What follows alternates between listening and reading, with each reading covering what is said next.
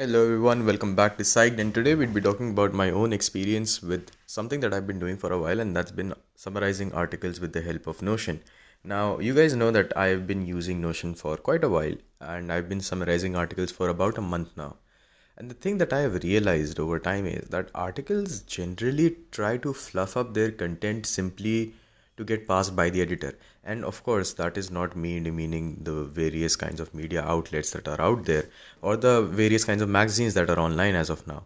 But I'm just saying that the main idea, the main juicy part of any article can actually be limited to only 1 to 2 paragraphs.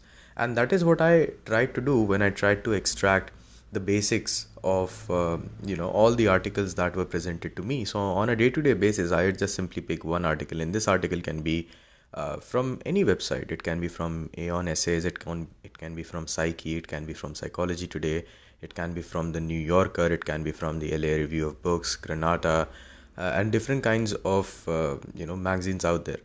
But once I picked any of them, there was a common theme that I saw.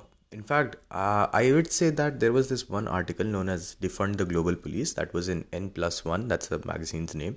And perhaps that was the only article that I found to have content which was so rich that it took me, I had a hard time summarizing it. But besides that, I could crunch down almost all the articles. And I believe the reason for that is that the editors have placed this sort of unnecessary responsibility upon the authors of each of these articles, that they have to come up with a certain standard of language, even if it is unnecessary to some extent.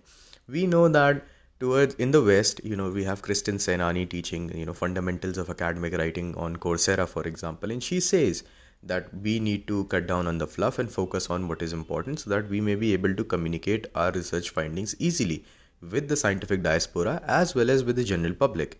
But what we see happening right here is the complete opposite of that. And it seems that what Kristen Senani said is something that has been limited, and I'm sorry to say this, but only to scientific circles of specific stature. They're considerably advanced to understand that the idea behind using fluffy language is something that is not related to scientific community at all. In fact, we should be presenting our data and our findings as clearly as possible. That is something that people from Stanford may understand, people from Harvard may understand, but is it something that the journal editors or journal reviewers as a whole understand from the West? And if that's the condition in West, don't even get me started. How is it like in South Asia, for example? You really need to write in, say, third person passive voice and past tense. The reason for all of that is that the moment you start using a more it's an easier language, let's just say, you start using easier words which do not fly off the paper the first time you read them, so you have to reread it, and you end up rereading the article like twice or thrice as a result of you rereading each individual paragraph in order to make head and tail of it. If use some kind of informal language here, then I do not believe that it would be very well received. In fact, I may face a desk rejection from the editor itself. Now, how does this tie into me using magazines?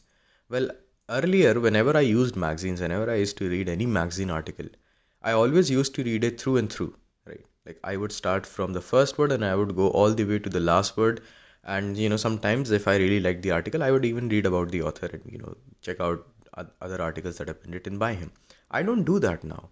I actually speed read throughout the article once, and I pick out paragraphs which have the content, because other than that, most magazines fall prey to the idea of oversimplification. Like they get an idea, they explain it well with an example, but then they spend another paragraph trying to explain it again.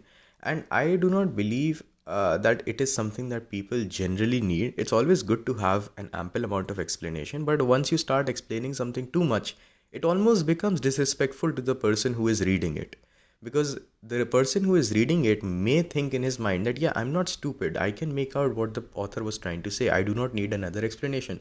But I again do not blame the authors for this. I guess it is just something that we need to fix.